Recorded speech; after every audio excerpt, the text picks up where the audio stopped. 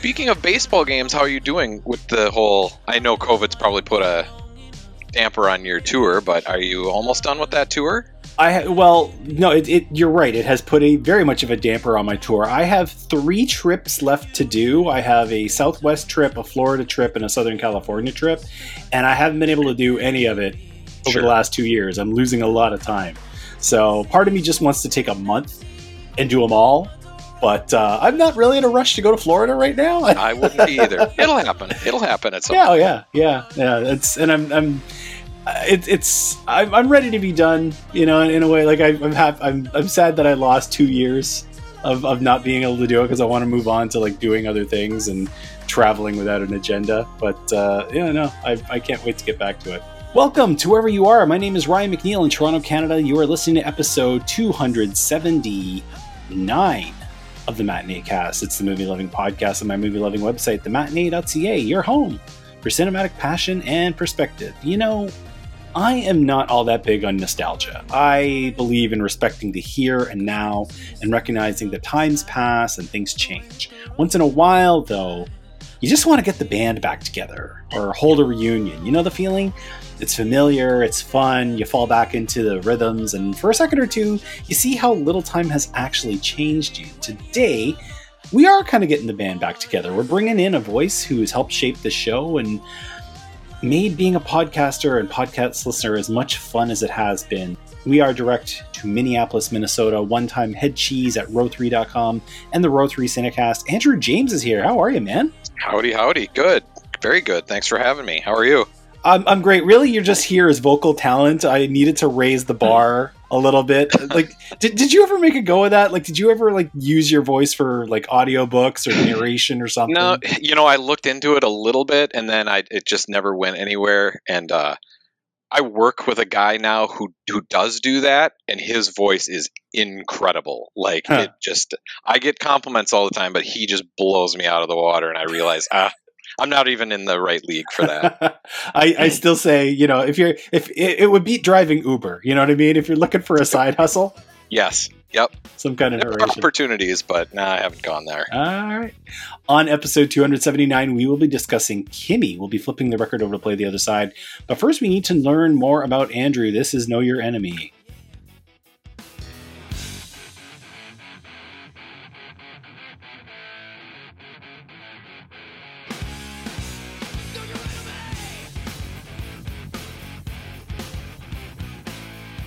Andrew is one of the few 8-time guests, so we are going to take a second and go through this. Andrew first appeared on episode 27. We discussed The Fighter. We learned the first film he ever saw in a theater was Star Wars: A New Hope. The last film he'd seen at the time was The Social Network. The worst film he'd ever seen was Silent Night, Deadly Night Part 2. The unseen classic or essential is Singin' in the Rain. I'm sure he's seen it since then. The film he wished he made was 28 Days Later.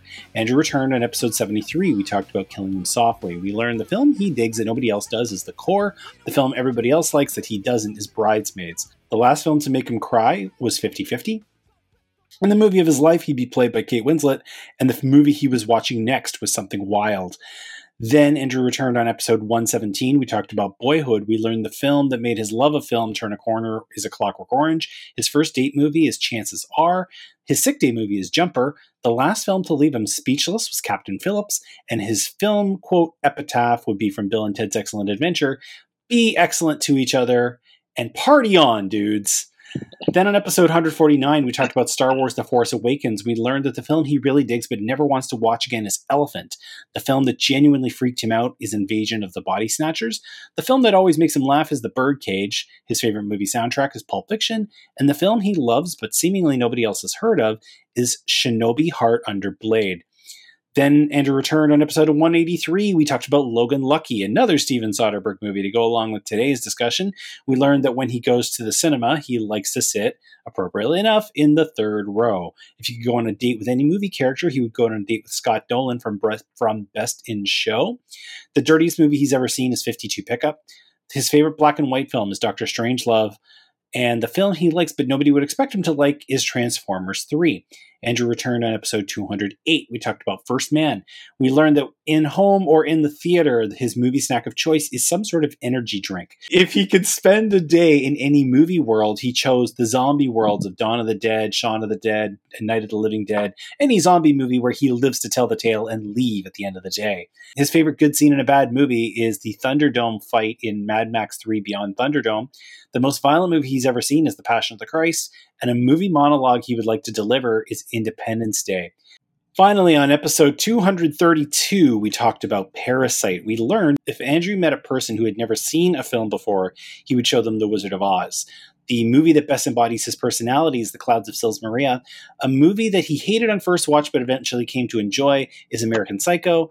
The remake or adaptation that he thinks is better than its source material is Stand By Me, and if he could bring back any artist from the dead, the answer is Stanley Kubrick. It is now time for the seldom heard round 8. Andrew, for the love of God, shut me up. If you could sit down to any cinematic meal, and I should say right now that we have put the film Big Night into the penalty box because it has come up so often already. So without Big Night, if you could sit down to any cinematic meal, which would you choose?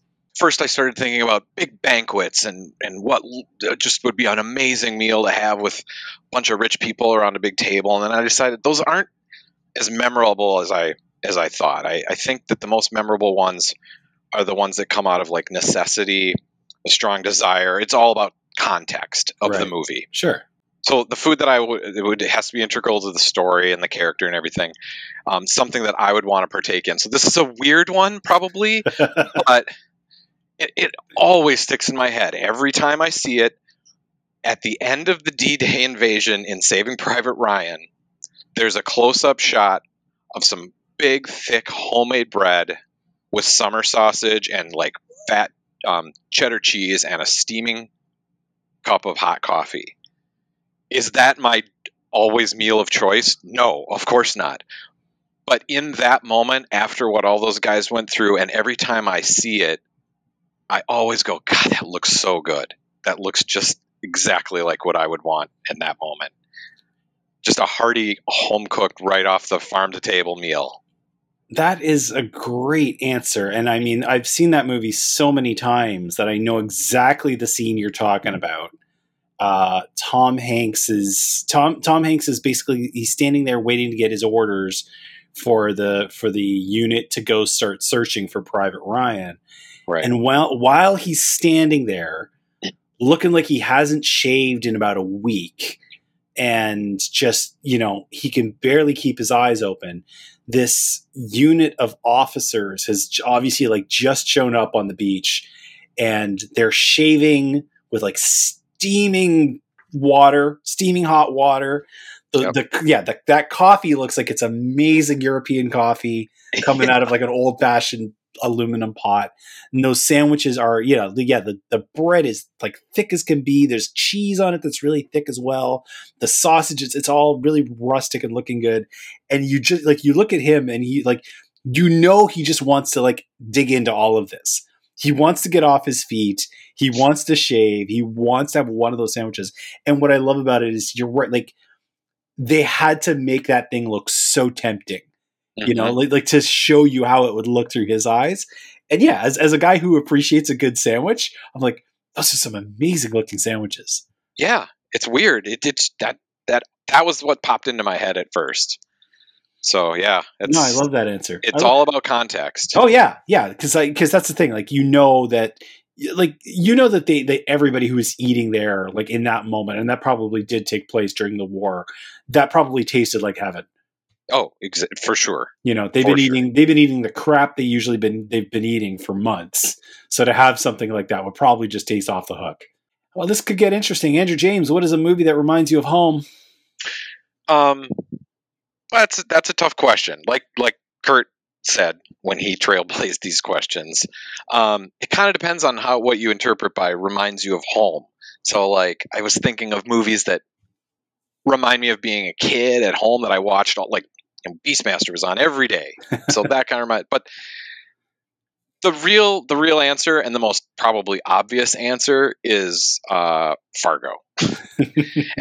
And it's not just because of the crazy accents that everybody, but it's everything in that movie. If I move to Europe for 10 years and I throw on Fargo, I will be instantly transported home. It's every shot in that movie, from the countryside of the long endless fence posts in the snow to the cityscape of Minneapolis as they drive in, the suburbs, the embers that he constantly goes to. That was literally a mile from my girlfriend in high school's house, so we went there all the time. Like, there's this big yellow flags that Marge Gunderson has a sandwich under in her patrol car. Every time I watch that, it just reminds me of home. The people in it, I know a lot of those people. Like, there's a scene, I don't know, it's probably about 2/3 of the way through the movie, where Officer Olson, for anyone who doesn't know, that's my real last name, goes and interviews this guy who's sweeping the slush off his street. And the way that interaction happens is so real and so funny, and it's absolutely one of my it's my favorite scene in the movie, and it's one of my favorite scenes of all time, period. She's gonna turn cold tomorrow. Yeah, front coming in. You got that right. It's just perfect. I think, and you can't see like half his face because it's shot in profile and he's got his hood up and everything. Yep. Yeah. Totally. And yeah. and he's sweeping the slush. Yep. Yeah, which is what we do. Because I don't know. Everybody has those big brooms, and you just sweep the. It's not really. You can't shovel it really because it's partly water. Yeah. So you have to sweep it off. That's true. That's true. It's weird. And the funny thing is, Fargo is not in Minnesota. Fargo's in North Dakota. Right. But most of the movie takes place. Yeah. Yeah. What's in Embers? It's like a Perkins. Do you know what Perkins is, or Cracker Barrel? We'd be dialing this back a minute. Local chain of family-run restaurants with like a breakfast, lunch, and dinner, great big thick menu. Exactly. Yep. Gotcha. Family-run Denny's. It's a Denny's. It's totally a Denny's. Right, it's exactly what it is. Embers. Yep. Okay. So somewhere deep in the archives, I'm sure I could probably link to it if people are curious. There is actually an episode of this show where you and I talk about Fargo at great length. Obviously, the Coen brothers being from Minnesota, like they were able to figure out like which Minnesota parts would really flicker, brightest for anybody who calls that home. You're born and raised there, you obviously. Yep. Yeah. So there's it's kind of the Minnesota movie. Yeah, I think it is. Absolutely. Yeah. On Letterboxd, I have a list of a bunch of Minnesota movies. There's a whole bunch of movies that have been made here, but that one is absolutely the quintessential Minnesota movie. Yeah. I remember on that same podcast, you were talking about her father mentions going to see like a loan banker, like a old Bill Deal, and how that was a real guy. Like, I think I always thought that was just something that they made up. But you're like, no, that was a guy back when we were kids. Yeah, he had like commercials on or something. He'd be who you'd go to see if you needed money. Yep. Oh, yeah, man. absolutely. Yeah.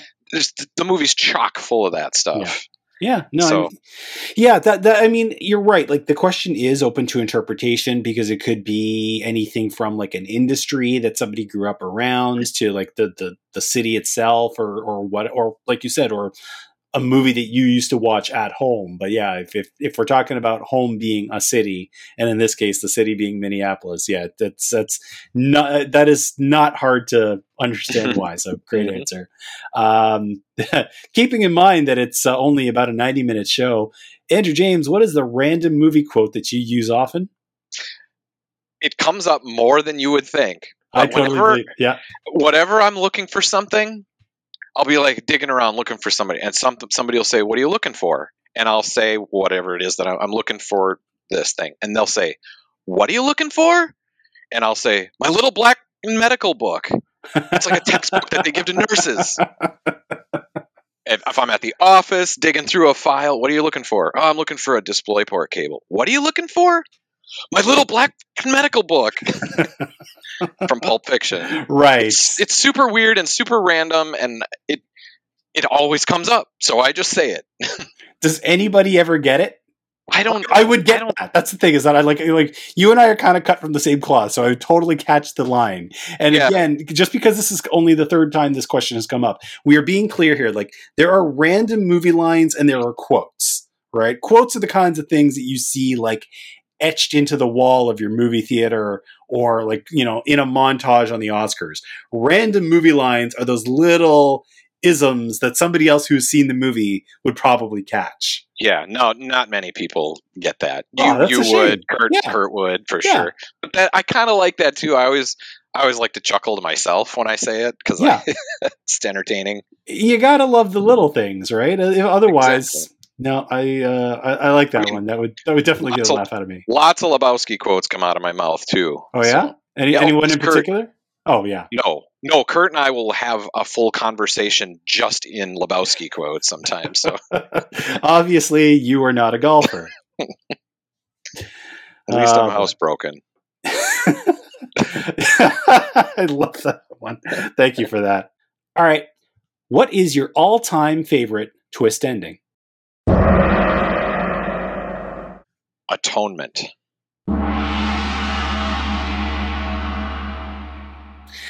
That is a fascinating answer. Why that one?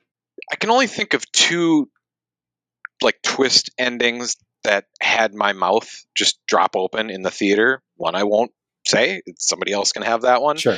And then this one.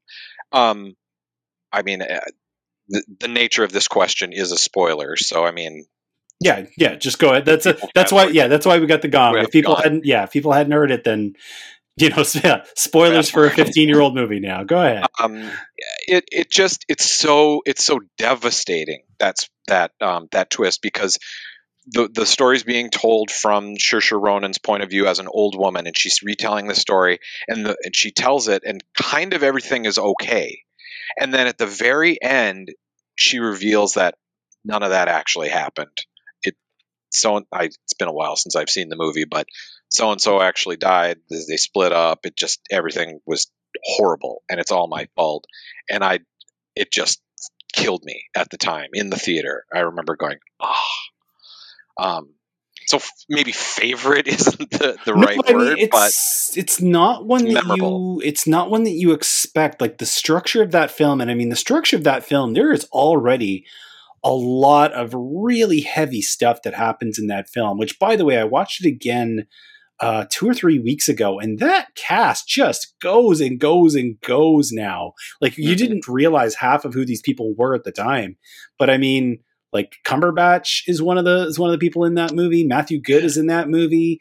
Juno Temple, who a lot of people might recognize now from Ted Lasso, she's the cousin who like gets married. There's a lot of people like further down the line in that film. You're watching way before Christopher Nolan decided to tell Dunkirk. You watch like this absolute insanity of a scene on the beach with like them shooting horses and singing songs in this long, glorious one take. You know, like you see when Bryony grows up a little bit and she becomes a nurse, you see her talking to one of the soldiers who's there, and like his head wound is just brutal. Like, you don't expect this kind of darkness in a prestige film. And then when you get to the end of it and you're like, okay, so we're all right now, and she grew up and she became an author, and that's great. And then, she has this interview right at the end where it's like, I screwed up big. I did something really selfish as a child, and it had huge repercussions because I thought I knew something I didn't know. And then it's just, good night, everybody. Like, it ends and just kind of drops you into the cold water and sends you home. Right, because she's telling the story of what she wrote in the book, but then she reveals what actually happened is not what she wrote in the book, if I remember right. And that's what hits the audience. Yeah, it is her. Yeah. It is literally her atonement, is that she feels so guilty for what she did to these people's lives that she wrote a life where they had something different. Right. And it's that movie is aged very, very well. That was a good year for movies in general, 2007.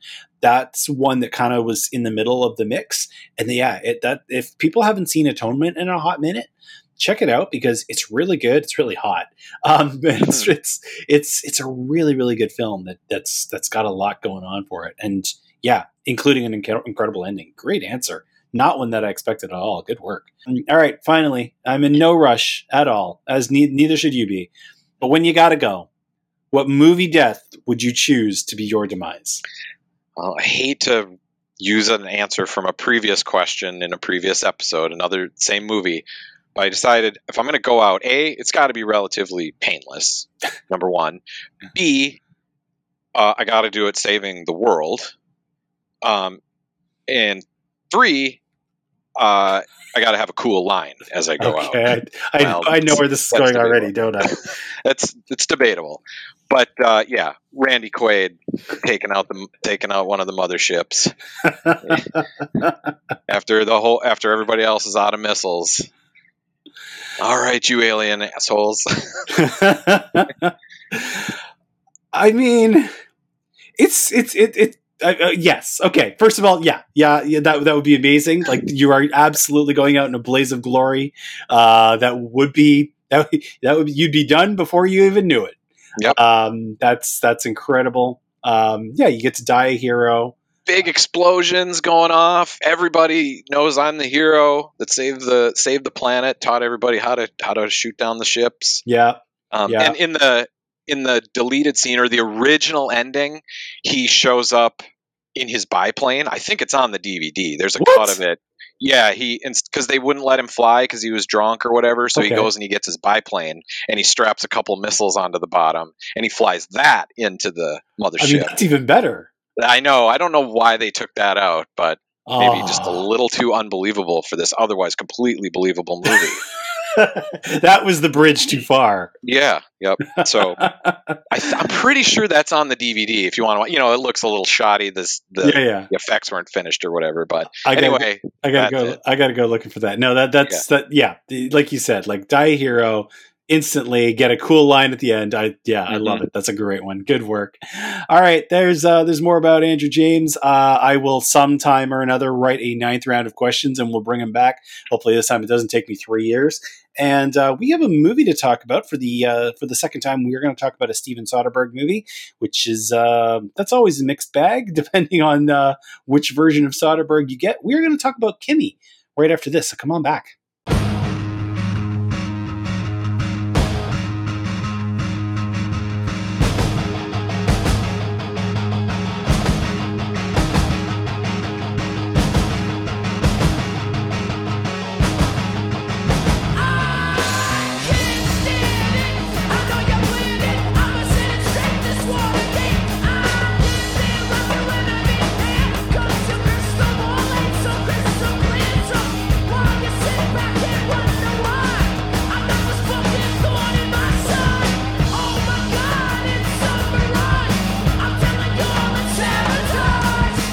KIMI is directed by Steven Soderbergh. It's written by David Koepp. It stars Zoe Kravitz and then a whole bunch of other people who randomly show up that are neither here nor there.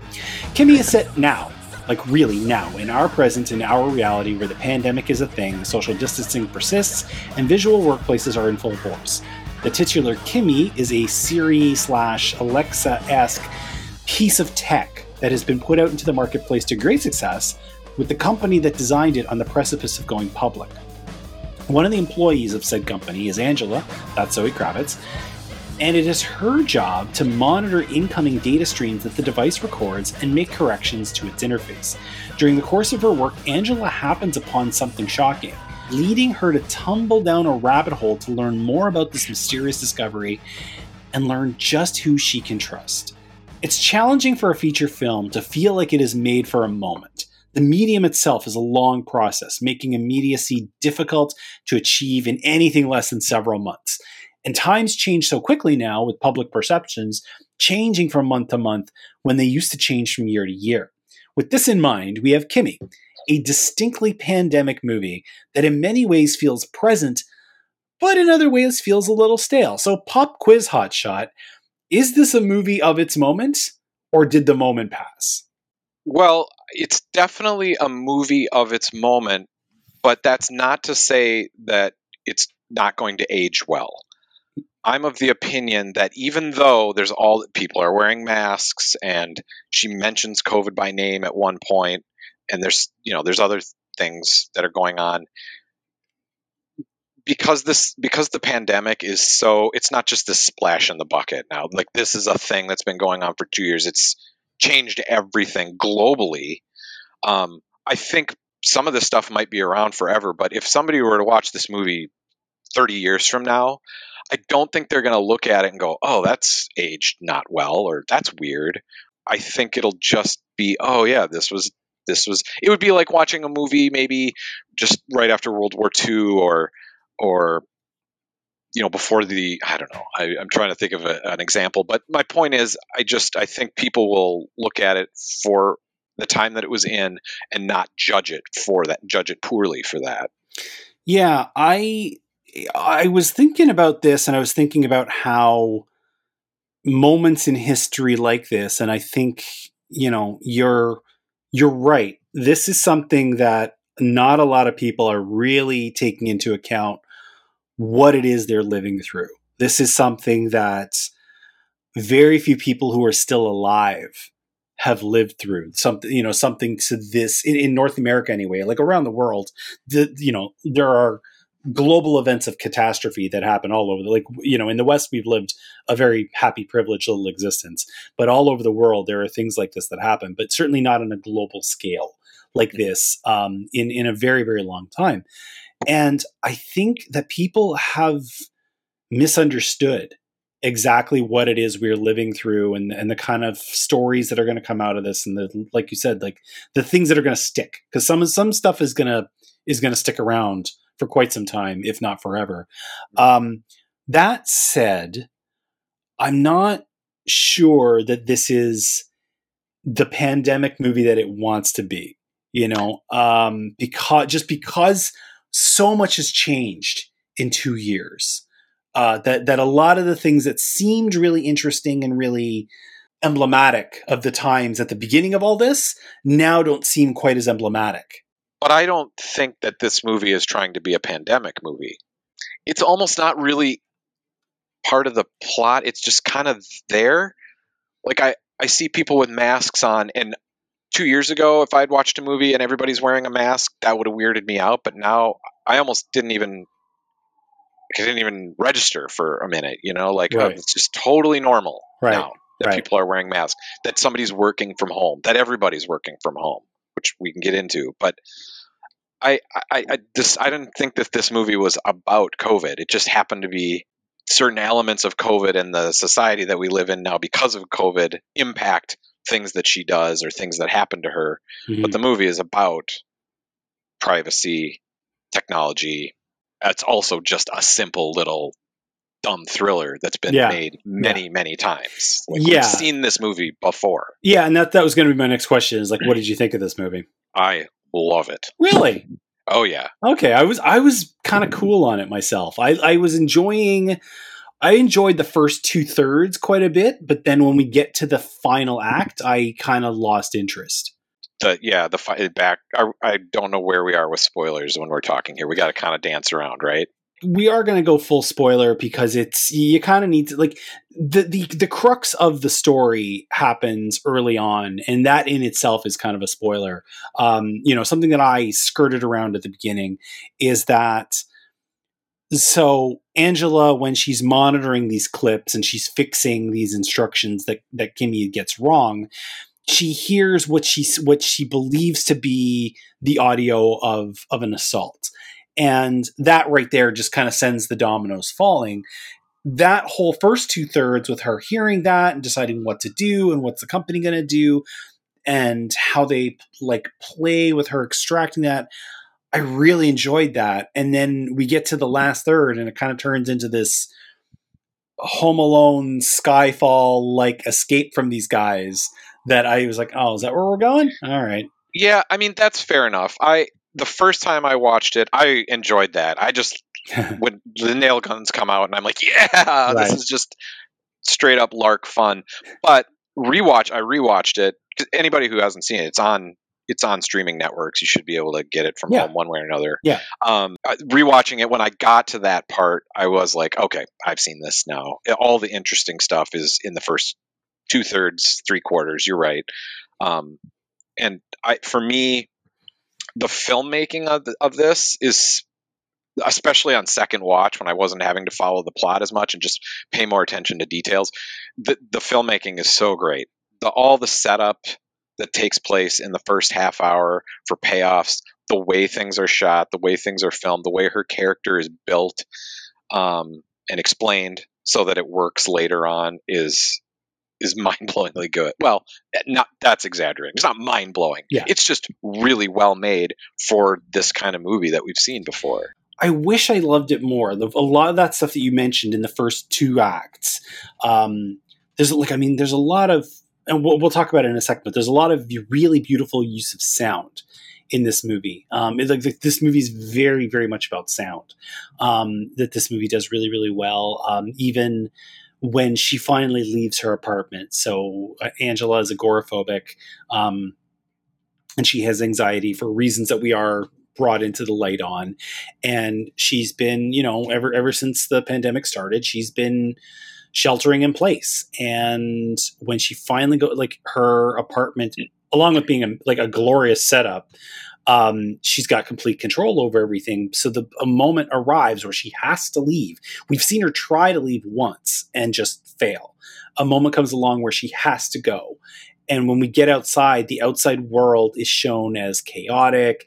We switch to this handheld camera, which is just, it's not, what I love about it is that it's not a shaky cam. It would have been really, really easy to do this handheld thing and do the old Paul Greengrass frenetic video.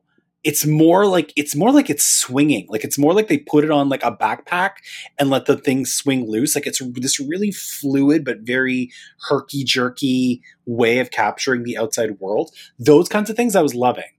But the plot at the middle of this thing about about privacy and about technology, and then ultimately about how that interacts with a very, very serious crime, was set up and then for me not paid off.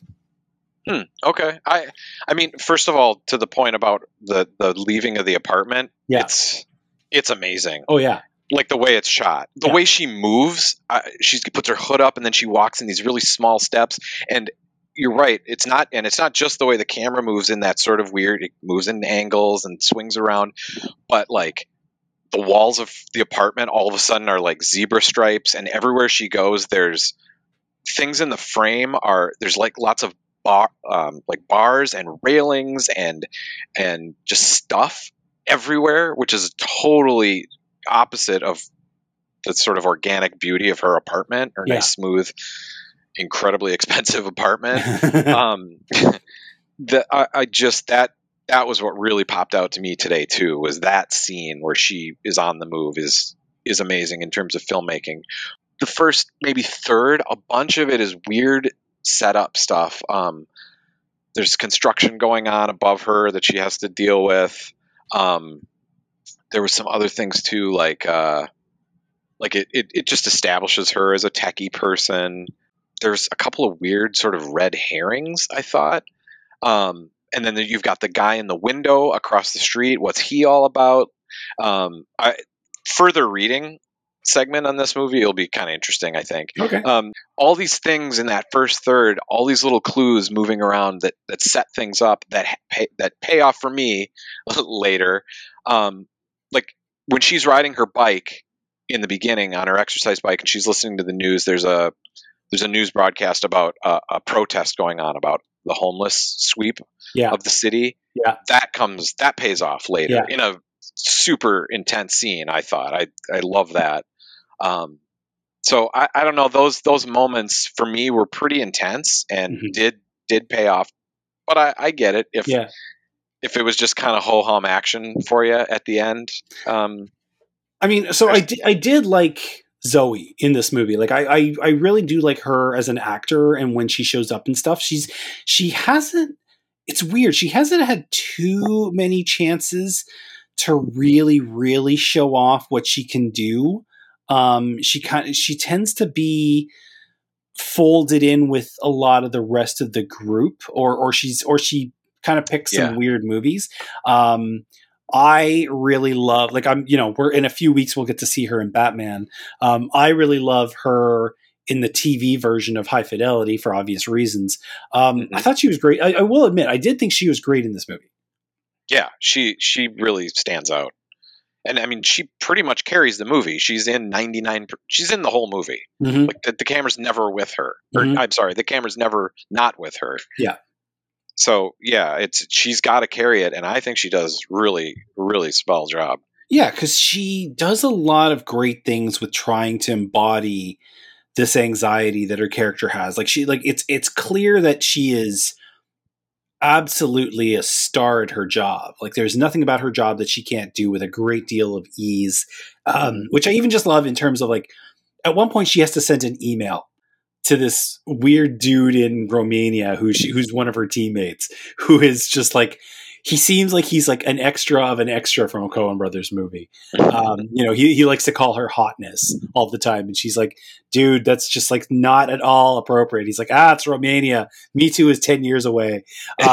Like stuff like that. But like Yep. when she has to send the email to him, you just hear her like typity type with one hand and she's like, all right, you got it. Like, like it's just like you see that kind of thing where it's like, I can do all these tasks at once and tend to them and that kind of thing. So it's clear that professionally she's just a rock star, but she's got all of this noise in her head that this global situation is not at all helping. And she puts all of that into her character in these beautiful ways.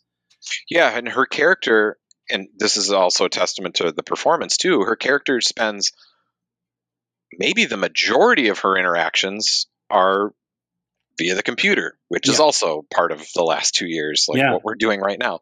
But whether it's with her therapist or her mother or the guy in Romania or her dentist, like every interaction she has is either through the computer or across the street with a cell phone. Yeah. And so as somebody who's agoraphobic, and maybe a total introvert, that's not helping the situation at all.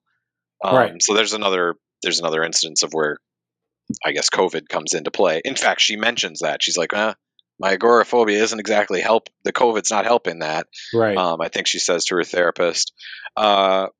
So yeah, I mean, she is total professional, but she's able to hide a lot of her insecurities, I think, just because it's via a computer. Yeah. Like so the way she fakes the hang up or the loss of connection. Yeah. I do love that. That's great. That is beautiful. And then when we see her go outside and we see, like, I mean, one of these little touches that I love, because I don't think I'd ever actually seen it, and I'm sure either she saw somebody do it, or maybe for all I know, it's how Zoe does it. Every time she takes the Purell to her hands and like rubs it in, she does this little wavy thing to dry them, and Totally. And she always does it, and I'm like, well, one, I don't think I've seen anybody else do that. Now I kind of want to do that, even though I'm not using the Purell near as much because we figured out it wasn't our hands that were the problem. But it's that little thing where we can see her, like an OCD kick into her character. And when we see her walk and we see her kind of keep her hands close to her body, she keeps her head kind of down. She's usually very close to the wall. Like all these kinds of things that are very much the opposite of what we know of Zoe Kravitz, who is this really put together presence, right? Like, I mean, she's about to be bloody Catwoman, right? So just to take somebody who burns that brightly and say, you need to embody somebody who has all of this going on and externalize this internalized struggle. Go. Yeah, watching her do that was a reason alone to enjoy the film. Yeah, and I hope it is kind of ends up being her breakout. Like, so she'll be great in Batman, I'm sure. She was in Big Little Lies, that HBO show. I loved her in Big Little Lies. Yeah. But like you said, she was a lesser character in an ensemble there. Yeah. But she was great in it. So I'm kind of hoping this is the thing that just like now we're going to see her every year in something and not just on the side. Yeah. No, me too. This movie, it like we were kind of touching on it already. So you bring up the two kind of core tools in this movie is privacy and tech. And definitely the use of sound. I loved it. Number one, it was sort of a revelation to me. I guess I've figured this was the case, but the fact that there's somebody like an actual person going through all the streams that were missed or whatever, Right. and my sister works for a company. She has sort of a similar job, but it isn't that privacy invasive as Okay. this one is, if you want to call it that. I mean, I personally, if this is the way it's done, I don't really have a problem with it. But I could see a larger discussion coming out of this about privacy and what Kimmy is listening to. Yeah. I know for a fact my Alexa hears me say things that I have never asked it, because I'll see ads pop up for something I just have been randomly talking about with my wife, and I go, I've never Googled that, I've never asked Alexa for it, but all of a sudden this trip to Valley Fair that I want to take is showing up randomly. I just don't trust it. Yeah. But so I think there's a larger discussion. It reminded me of also the scene in Us where there's a home invasion and the girl says, computer, call the police. Yeah. Computer, never mind. That's another thing that they do in this movie is they tell it to shut off for a minute while they talk about it. That's a nice little detail. I did enjoy that. Yeah. I also, one of the things I loved is that I love that Kimmy's response is, I'm here. Because it's got levels, right? Like on the one hand, it's a great little response, but on the other hand, it's playing on this little comfort factor of what response can we give to the user that will make them seem like somebody is with them? Like, here's this person who is shut off the outside world. What could Kimmy say that would be reassuring? Yeah, and not too creepy. No, but a friend. Yeah, a friend that's in the room. Who happens to be listening when you don't necessarily want her to be listening. Yeah. But back to your question about the sound, I found all that fascinating. Like all of the streams, we get to hear the little things. Somebody's mad because it's not playing the Taylor Swift song right. There's one like 10-year-old kid that's just messing with it, calling her a douchebag or whatever. And those are all believable things to me. Totally. I love that. Yeah. Well, the other thing I love is that when the attention to the sound design in this movie is to the extreme that every time Angela puts on her headphones, the outside world stops. Like you can hear this ambient white room tone of like cars and like the vents and, like the electricity kind of buzzing or whatever. And the second that, it's an audio medium, so people can't see what I'm doing, but you can. She takes her cans and she goes like thump and puts them in place. The entire audio just drops to noise cancel. Right. Yep. Which, I mean, when I just did that, I could actually even hear the difference. So it's kind of cool. But I love that that's in it. Like, I love that kind of attention to what the character is experiencing is part of this film. Now, people might not recognize that quite as much because they're watching it on their phones or they're watching it on their laptops or whatever. In a theater, you would notice this for sure. I've got a pretty good sound setup, so I'm noticing it. But I love that kind of thing is in there, or like the buzz from upstairs, like that whole way of using sound to convey both, other presence and isolation. Yeah. And it's very immersive for the viewer, for us. Mm-hmm. Whenever she does that, I definitely noticed that. And when you mentioned like the construction upstairs, like we hear it too, and it's super annoying, and it's just as she puts her headphones on, so it uses sound that way. And to go back to when she leaves the apartment, I forgot there's all the city sound stuff, but there's also the soundtrack there, which is, it's all these like, it's musical, but it's all these like chimes, and like it's kind of annoying too. It's all Cliff Martinez. It's all the Drive guy. I mean, he's worked with Soderbergh before. Like I think he did Contagion. That would be a great double feature with this movie. I don't know why I didn't think of that already. But he did Contagion. I think he did Side Effects. He's most known for doing Drive. That's all him. Okay. Yeah. And that helps convey that sense of insanity or whatever she's feeling as she's Yeah. out there, overwhelming panic attack sort of. Yeah. That's all part of it. But yeah, I don't, you know what like ASMR is, Oh, yeah. or whatever it's called. Yeah. I mean, when she puts her headphones on and starts fiddling with dials, you get a lot of that too. Like the streams that she's listening to and every little click that she does is amplified too. So we're really getting into the world that she's listening to. Yeah. And yeah. It's great.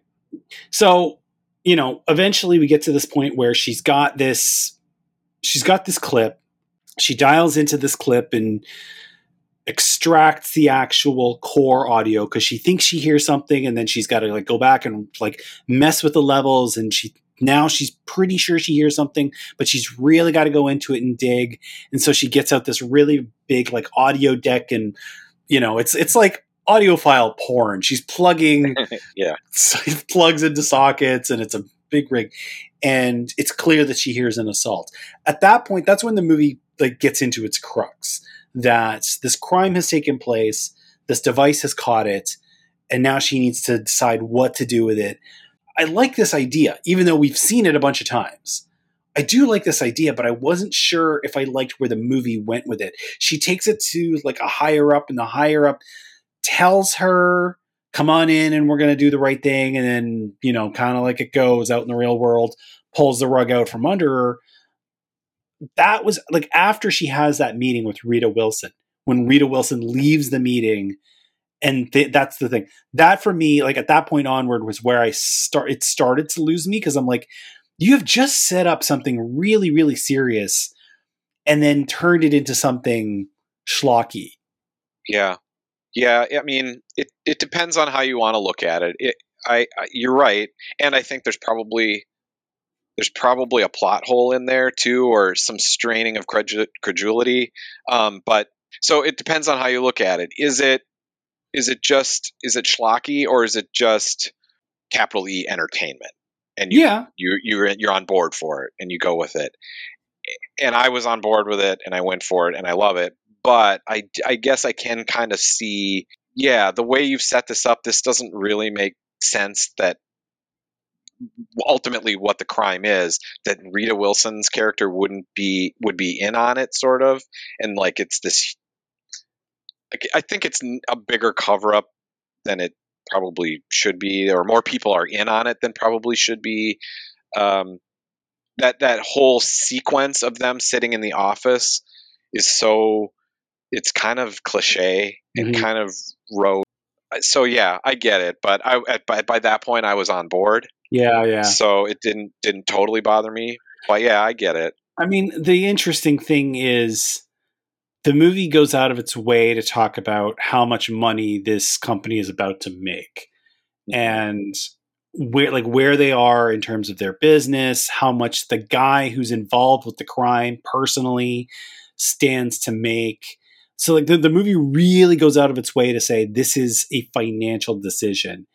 And I mean, we can sit here and say that this seems weird, but we've watched some companies make some very strange decisions because it would affect their bottom line. To put a spin on it, like there is a very big controversy happening with an audio platform that comes down to the fact that one contract is worth $200 million. You know, that's the thing. Like, we want to believe that a lot of these companies would do the right thing. But at the end of the day, it's like, when it's a business, when there's money in play, and it's more money than the average person ever sees, it's hard to really count on somebody to do the moral thing and not the thing that's going to make them the most money. That is very, very true. It just depends on how many of those people, like the more people that know about this and the more people that find out, the harder it's going to be to cover up. Yeah.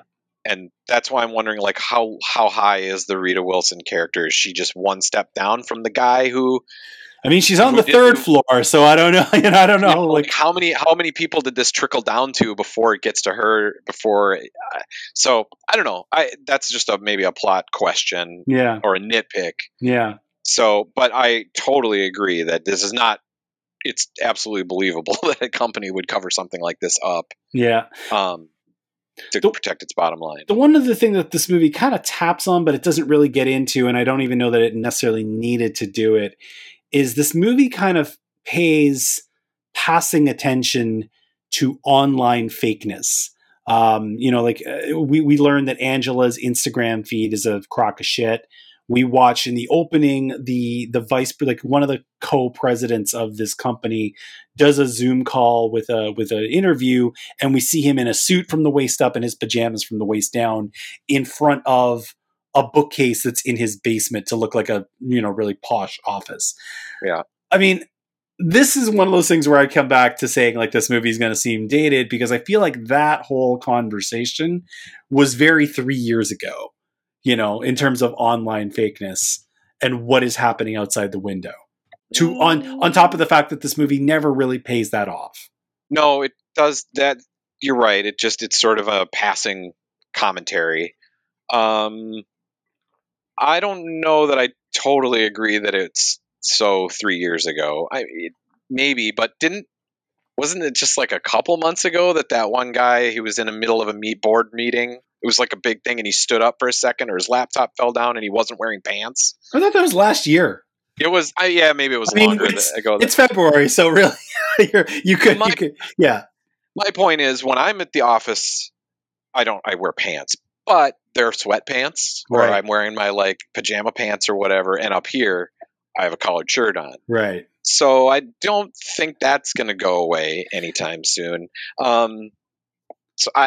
Maybe. Also, it might have been just a spot of humor for Soderbergh. There were a few moments in this that were pretty funny. When she's talking to the one guy and the kids are in the background, and if you don't shut the hell up, I'm going to take everything you love and put it in the garbage can. Like, just outlandish. Yeah. There were a couple Lebowski references I caught that were pretty kind of funny to me. So maybe it's just a bit of humor when he comes out with no pants on. Yeah. So I don't know. I don't know how too seriously you're supposed to take it. We're both people who enjoy the work of Steven Soderbergh as a director. The landscape of his films is really, really interesting because he has some absolute masterpieces and he has some really interesting garbage. Where does this pull from for you? For me, it's in the middle somewhere in terms of, you're talking about in terms of his filmography. Yeah. What kind of region are we flying through here? Well, I happen to have all of my Steven Soderbergh films ranked on Letterboxd. So KIMI falls at number 12 out of the 26 that I've seen. So pretty much right in the middle. Right in the middle, but still fairly up there. But I like when he just sort of does these like Haywire or love Haywire. Haywire's great. Side Effects I really like. Yep. And that was just it had some commentary, if I remember right, on the pharmaceutical company or whatever, but ultimately it was just sort of Dial M for Murder or like a thriller. Yeah. So I like it when he does these things. He seems to make them so effortlessly. Mm-hmm. But if anybody else tried it, I'm not sure that it would work quite as well. Yeah, I mean, I got to give it that, is that at the very least, if this was in the hands of a lesser director, there would be nothing interesting about it. No, it would be straight to Netflix. Well, I should say it's kind of straight to HBO, but yeah, it would just be one of those. But he tells these stories, even if the story is very cut and dry, he tells it with a certain amount of panache. Like you said, like something like Side Effects, certainly Contagion, even something like Unsane. Like Unsane is just, it's okay, but it because he tells it with his kind of visual language and his audio language, it's a lot better. For me, this is kind of lower middle. Like it's not the really weird stuff like Full Frontal and Schizopolis or something. It's not in that basket, but it certainly ain't no Traffic. No, right. Absolutely, I agree. One thing just quickly about the filmmaking too, the scene where she is listening to, where she finally gets the audio cleared up and she can more or less clearly hear what's going on. Yeah. You see it's like a double frame or whatever. Yeah. Not a split screen, but like overlapping her. Yeah. What do you call it? A double negative or whatever. You can see the murder happening and the cleanup happening and Yeah. everything. Yeah. And I love that it's supposed to be her sort of imagining it. Later on, when she's getting chased by the two guys, it's the same two guys that were in her like imagination in the Oh, that's a beginning. neat touch. So you know that they show those guys in the beginning. That's another little, like, the way that shot is super cool, first of all, and number two, it tells us who the bad guys are facially, with facial recognition, so we know them later. One little throwaway Easter egg that I love is the woman who is the victim of the crime, a woman named Samantha. She is played by Erica Christensen. Yeah, I noticed it right away. Yeah, I went, "Oh, it's Erica Christensen!" Yeah, and my wife who's went, not really had a "Who?" career, but she was a thing for a hot second when she was in Soderbergh's Traffic. So I love that he brings back the old, the actors from his old films. I still haven't caught up with what was the one from last year? No Way, No Sudden Move. Yeah, I haven't caught up with that one yet. That might be my next one. It's a good one too. That's what I hear. Yeah, I that's the thing. Like, so for as much as I like, people can probably tell that I'm somewhere on the lower middle of this movie. I gotta give it credit that if it wasn't in the hands of a consummate pro, it really wouldn't be good. So a lot of the stuff. I might not have even bothered, to be honest. Yeah, which is true. not fair. That's not fair, but it's probably true. It's Soderbergh. I jumped in immediately. It's one of those things that brings you in. Can I bring up one more thing? Totally. Well, it's two things, but they relate to each other. Yeah. Let me ask you: the toothache. Why is that there? What is that? Is that just something else for her to deal with? Is like, it feels like a red herring. It's constant. She's calling the dentist. She's constantly holding her cheek, going, "Ow!" Like, I didn't quite. I feel like that's there just to get to the level of her anxiety. Like the rest of us, if we had a toothache, we'd go to the dentist. Like we would just, even if we hated going to the dentist, we would just suck it up and go for those few hours and get it done and pay the bill and go on our way. But she is like, no, I am taking such good care of my own mouth so that I don't need to leave this apartment even to go to the dentist. Like I think it's there just to really double down on how shelter in place she is. That makes sense. Then the other little weird red herring is also in the beginning. Her boyfriend comes over. She sets down a bottle of like kombucha or whatever on the counter, but it's like almost defying physics on how close to the edge it is. Yeah. And then like a few minutes later in the movie, it falls over and it's a jump scare. Yeah. That was such a weird. Like, it's such a weird thing. And not only does she put it on the edge, the camera, like, pans into it, like, this is going to be important later. Remember this. And then, like, 5 minutes later, it's used for is, like, a jump scare when it falls over. Yeah. That was weird. So weird.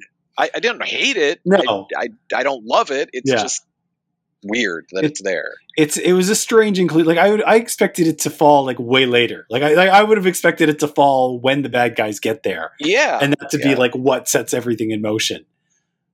Yep, also, kombucha sucks. Oh, I love kombucha. No. Yeah. I'd rather lick a skunk. Okay. Maybe cut it with sake, and then maybe you've got a taste sensation. We end every matinee cast with a souvenir, something tangible or intangible. If you could take away from this movie and keep, you would. Andrew James, anything from the world of KIMI? I feel like we're going to have the same answer. The apartment. I thought about that. That apartment is, it's a Seattle apartment, so it really can't be cheap because that's not a cheap city to live in. If I had to, I spent half of this pandemic sheltering in a 650 square foot, 1.5 bedroom apartment. Mm-hmm. It was not fun. If I was like, sheltering in place in that apartment that she's in, I probably wouldn't have cared. It's really not. I do that in so many movies though. Like all these kids straight out of college or whatever just live in some glorious apartment in New York City, and this happens all the time, and I'm always jealous. Mm-hmm. So she does make allusions, something about her father did the contracting work or something. Yeah. So yeah, but her apartment for sure. I would love to live there. We do not have the same answer because the one thing that I do enjoy the heck out of that I haven't done quite as much just because of access, basically, is I want a sandwich from that food truck. They linger on that food truck and they talk about how like this is really good egg sandwich. I love food trucks. It's the fastest way to get me interested in your menu is serve it from a truck. Nice. And it's right out our window. Exactly. It's right. Yeah. I would be there so much. The first summer of pandemic, we finally started getting an ice cream truck on our street. We lived on our street for 13 years and not so much as a guy on a bike. Then we finally got a full blown soft serve, like normal big ass truck. And after, I want to say about a month, the woman who ran the truck started to recognize me by face and know my order. I was like, I'm not sure about my life choices here. All of a sudden, and I can just stand in line. It's like, oh, hey, the usual. Like, yeah, I'll take that, please. Mom, Pop. Yeah. I didn't know ice cream trucks still existed. I haven't seen them in years. Oh no, up here they totally do, but it depends on the neighborhood. I bet you $5 they're more common in Kurt's neighborhood than they are in mine. Because they're usually more common in the areas where you got to get in your car to go for ice cream, like when it's in a larger subdivision. I could have gone to the corner store inside of 2 blocks. So for the ice cream truck to come to my neighborhood was kind of a waste. But I also lived right next to a sports field, so they were kind of counting on people coming off the field and going for ice cream right away. So yeah, I miss food trucks. I haven't been to nearly as many in the last few years. So seeing this one in KIMI and knowing they had this good sandwich thing, nice. Yeah. Every time I hear ice cream truck, I just think of the Eddie Murphy bit. Yeah, me too. Totally. Watch how I make these kids run. We rate here on the Matinee Cast on a scale of 1 to 4 stars. Andrew James, Steven Soderbergh, KIMI. What are you giving this thing? I'll give it a 4. Really? Yeah. Oh, wow. Yeah. Wow. All right. I didn't have an emotional attachment to it, but on my second watch, I'm just going, God, everything about this is I don't have any complaints about it. So I give it a 4. I think I wanted, I'm way down. I'm at it like a 2.5. I think I wanted more. I know. I think I wanted more out of it. I think that last act really sullied me on it. The first 2/3 are fantastic.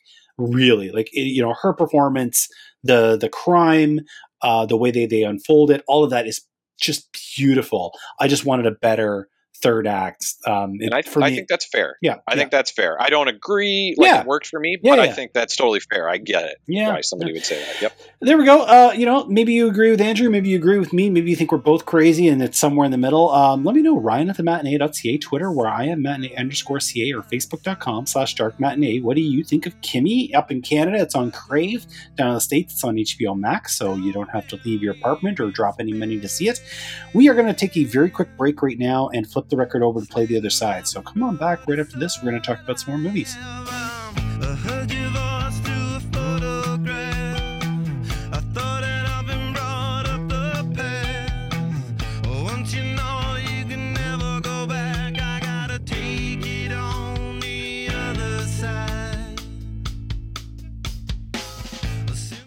We're back. It's Matinee Cast 279. We've been talking about KIMI. He's Andrew James. I'm Ryan McNeil. It's time for the other side. Further reading, literally in this case, further down the spiral if you've just coming away from the Steven Soderbergh movie and you love it or you hate it. Some themes or some ideas that carry over into other movies that would make a good companion piece. Andrew, why don't you get us started? Where did your brain go to during or after this new movie? There's a ton of these. Somebody finds something that they're not supposed to have, and now the government's after them, or some corporate. There's a ton of these types of movies, but I thought there were like maybe 3 or 4 really obvious ones, and I think in this case, the most obvious one for me was De Palma's Blowout. Yeah, that was going to be one of my 2, so we may as well start there. Yeah, I mean, it's all about sound, and they're not looking for anything in particular. They're out doing something completely different and find something that they don't want to find, a crime, a murder, and then try to do the right thing, and then everybody's after them. I mean, it's kind of the same movie in a lot of ways. Yeah, just not, like without the tech invasion of privacy angle. Mm-hmm. Blowout, I love that movie. It's interesting because one of the questions that I bring up when we get 3 or 4 deep into Know Your Enemy is a remake that's better than the original. Now, I wouldn't say this movie is necessarily better than the original, but the original in this case being Blow Up by Antonioni is, as it stands, like a killer movie. Pardon the pun. An absolutely savage piece of filmmaking that's arty and is also dark and is really cool, and it would not seem like the kind of thing that somebody should try remaking. So when De Palma comes along in the 70s, is like, we're gonna turn this into audio, and we're gonna turn it really, really slick, and we're really gonna Americanize it because we're gonna set the whole thing in Philadelphia on the 4th of July. It's like, on the surface this shouldn't work, but it works so well when it comes to Blowout, partially because we pay such attention to him scrubbing that audio and like really trying to extract what he heard and how he heard it and that kind of thing. I do love that movie a lot, and it does make a great pairing with KIMI. Yeah, and I mean, it was just so obvious that was clearly. I mean, obviously Soderbergh's seen it, but I think anybody that's seen Blowout, that probably pops into their head while she's fiddling with dials and trying to clean up the audio and everything. I mean, Blowout is one of De Palma's masterpieces, so I don't think that KIMI is quite on par in terms of like cinema as that is, but it's very clearly takes inspiration from it. I do wonder, though, how many people nowadays have necessarily seen Blowout. Like, it's a little trickier to find. I know there's a really nice Criterion copy of it, but I don't know if it's on demand anywhere, as a for instance. I don't either. The only reason, and I hadn't seen it either, and until Kurt and I did our Cinecast, and we did a De Palma marathon. I remember that. And that was one of the ones I saw. Yeah. So. No, people should see this movie if they haven't seen it, and it does take a little bit of tracking down. I mean, you can find hard copies of it. That's the one thing I always find kind of funny is whenever people are like, "Oh, I can't find this movie," I'm like, there's hard copies that exist. Just you can buy it or. So, yeah, it looks like you can rent it like on Apple TV or Google for $4. Well, there you it go. is available. Yeah, spend a little bit of money on your movies, people. It's a worthwhile investment. Blowout is a movie that's its star is a little bit dimmer now that we're whatever we are now 40 or 50 years removed from it, but it still holds up really great. And if I remember right too, it's not. I mean, the film is based around audio, but I remember it looks really nice too. Oh, yeah. Like it's a pretty film. Yeah. No, it is very, very handsome, really colorful. It's got that stylized split screening that De Palma was always notorious for. Yeah, for sure. It's definitely cool. What else you got? I've got one more that I was going to bring up, but you had a few. So what's another one that you have? Well, I've got these two kind of go together, and also would be The Conversation, starring Gene Hackman, and then of course Enemy of the State by Tony Scott is sort of a sequel to that. Just because I haven't thought about in 5 minutes. Okay, yeah. It's good. I mean, as far as a piece of entertainment, and it's the same thing. It's all about audio. Somebody gets a piece of audio or a piece of information, and all of a sudden, all the wrong people are after them, and they don't even quite understand why. And it's been a long time since I've seen The Conversation. But it's a great little thriller with awesome audio. Again, a 70s. He made that movie the same year as he made The Godfather 2. This is the thing that I've never understood about Coppola. The man created 4 absolute masterpieces in a row with The Conversation, the 2 Godfather movies, and Apocalypse Now. If this was me, I would have hung it up. I would have been like, I'm done. That's it. I'm finished. I am going to go run my vineyard, paint, and just flood the studio with my descendants for the next several years. He's kept trying to make movies and just never come even close to those 4 grand slams that he hit off the beginning of his career. And I'm like, and now I'm reading stories about him. He's got this one more that he wants to make that's going to be stupid expensive, and apparently is some script that's really obtuse that nobody's going to want to see. And I'm like, dude, just go enjoy your wine, enjoy your retirement. What Yeah. are you doing? Yeah, the Conversation, which is like of those movies, of the two Godfather movies, Apocalypse Now and The Conversation, that's the one that's like known the least. But I think that that's the movie that a lot of people like Blow Up should catch up with, because it is a bloody masterpiece. Yeah, it for sure is. And again, it's been a while since I've seen it, but yeah, it's Enemy of the State, it's, I mean, it's entertaining.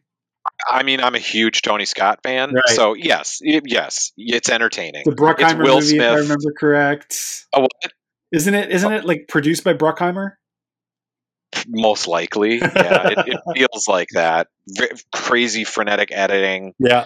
A lot of Will Smith running Yeah. in a bathrobe Yeah. through city streets and Yeah. through tunnels and jumping off of things. Okay. But that's a lot of the surveillance stuff is there too. It's all about the invasion of privacy Right. in a kind of a schlocky way, but listening in, bugs, those ultra, how you can, I don't know what they're called, but you can listen to a conversation that's like Yeah. 7 football fields away, as if you're standing right there, like Right. that kind of thing. Yeah. Satellite imagery, It was tracking yeah, people, all it was that really, stuff. really like, it really kind of predicted a lot of the world that we were going to get into back in, I think that movie's 98. Yeah. It really predicted the kind of world we were going to get into. Pre-cell phone. Yeah. Yeah, for sure. It's insane. Well, one of mine is not that old. One of mine is actually only just 2 years old. It was one of the last films I saw in normal times in a theater. I've been back a few times since all of this started, but I thought about the way the story hangs on Kimmy, hangs on her anxiety, and hangs on her trying to figure out what to do in the workplace. Did you ever catch up with a movie from 2 years ago called The Assistant? Oh, is that the Julia Garner? Yeah. I almost watched it this week and I just ran out of time. I really want to, because I'm a huge fan of her and I've heard good things about this movie. I mean, it's very steady. It's not exactly what I'd call frenetic. Like, a lot of the scenes are just really just, sit down and watch what this woman does. Listen, especially to the way that she is spoken to. Her boss is he's just kind of a presence. He's he's never actually on screen, but you hear him. Interesting. Yeah, you hear his calls, you read his messages, you get the idea of like what kind of person this is. So watching her kind of watching her mental math of how to go through her career, how to go through this job, what to do. It's mostly all in just a few days. It really reminded me of Kimmy trying to navigate this situation. The scene that Kimmy has with the Rita Wilson character, where she thinks she's sitting down to do the right thing and the rug gets pulled out from under her. There's a similar scene in The Assistant where she goes to HR to talk about this producer. The HR rep that she talks to is played by Matthew McFadden from Succession. Yeah. And he, he gives you the idea of the kind of weasel he plays on Succession. And it's just that same kind of thing. It's like you're watching somebody who, on paper, this should be what you do to do the right thing, but out in the corporate world, that is not always how it goes. I think they'd make a good pairing. The Assistant is much less glossy and much less frenetic than Kimmy is, but I think they'd make a good pair. Awesome. Homework for me for this weekend, for sure. It's like 88 minutes. It's on Hulu. Yeah. And I love Julia Garner. Yeah. So, yeah. And I think that's interesting that you don't actually ever see. It was kind of crazy because like within a few weeks of one another, that movie dropped and The Invisible Man dropped with Elizabeth Moss. And there was this conversation about how, the evil dominant male presence in both of these movies was somebody who you didn't see. Is invisible. Yeah. I like that because you can put your own face to the, everyone, it's like reading a book. Everyone has a different idea of what they look like. That's cool. What's another one you got? Okay, this one is not thematically connected. It's just it's I would say it's maybe my favorite thing that I watched last year. And it uses the character in Kimmy, the bad guy, the guy with no pants. His little movie called Derek. I think his name is Derek Del Guadio. Okay. So Derek Del Guadio's In and of Itself, which I think is also on Hulu, or it's on one of those streaming platforms. Have you heard of this? No. So it's just him. It's a stage performance. So it's just him up on stage telling stories, doing some magic tricks, interacting with the audience, and every show is always different. It was something that was on Broadway, and I can't even explain it. You just need to start watching it, and within 5 minutes you'll be just hooked on this thing. Huh. And it's weirdly emotionally engaging. Like by the end, you may be in tears. Really? Yeah, it's and you don't even know why. I think that's what my Letterboxd review said. It said, I found this absolutely, completely profound, but I have no idea why. Huh. It's very moving. It gets at the heart of people and humanity, and I should actually watch it again. Okay. I watched it about a year and a half ago because it was on my top list for 2021 or 2020. Time is a flat circle, my friend. Yes. Thank you, Matthew McConaughey. There's a random line that I use all the time. Directed by Frank Oz. So there's another name that I don't think about that often. Yeah. Interesting. I mean, that seems really damn interesting. I will definitely It's great. I mean, yeah, if you like, it's just compelling to start with. And then as he goes on, the story just gets more and more personal to not only him, but every single member of the audience. It's something to see. Okay. I've never seen anything quite like it. And I remember a lot of people talking about it too, and everybody going, I was absolutely moved by this, but I shouldn't be. It's weird. It's great though. And anyway, it's the only other thing I know about this guy. You said you had a book? Yeah, I'm only bringing it up because I just finished reading it. I don't necessarily recommend it. It's a lark, but it's called Breaking Gravity. I'm definitely not going to recommend it to you, who's an avid reader. I just know how much you read. Yeah. And I just feel like you would think this book is just stupid because it kind of is. But it's about a kid who invents, kind of by accident, this anti-gravity machine, which with simple household tools you can the easiest thing is you can make the skateboard from Back to the Future 2, but it also has implications of like getting things into space with almost no energy, or flying cars, limitless amounts of energy. Once it's shown that is real and that works, it's clearly worth trillions of dollars to whatever company owns that, or whoever owns the patent on it. So obviously corporations kind of go after him, and it turns into kind of a chase movie where he has to get away from the government. That's a good question. I don't know. Okay. You have to check Goodreads. It's called Breaking Gravity. I will look it up. It will be in the show notes. I'm always interested. Like, listen, I can't read all of the same thing over and over again. I need to vary up authors, styles, genres. Otherwise, by the time I get to the fourth or fifth in a row of the same type, it's just all blending in my head.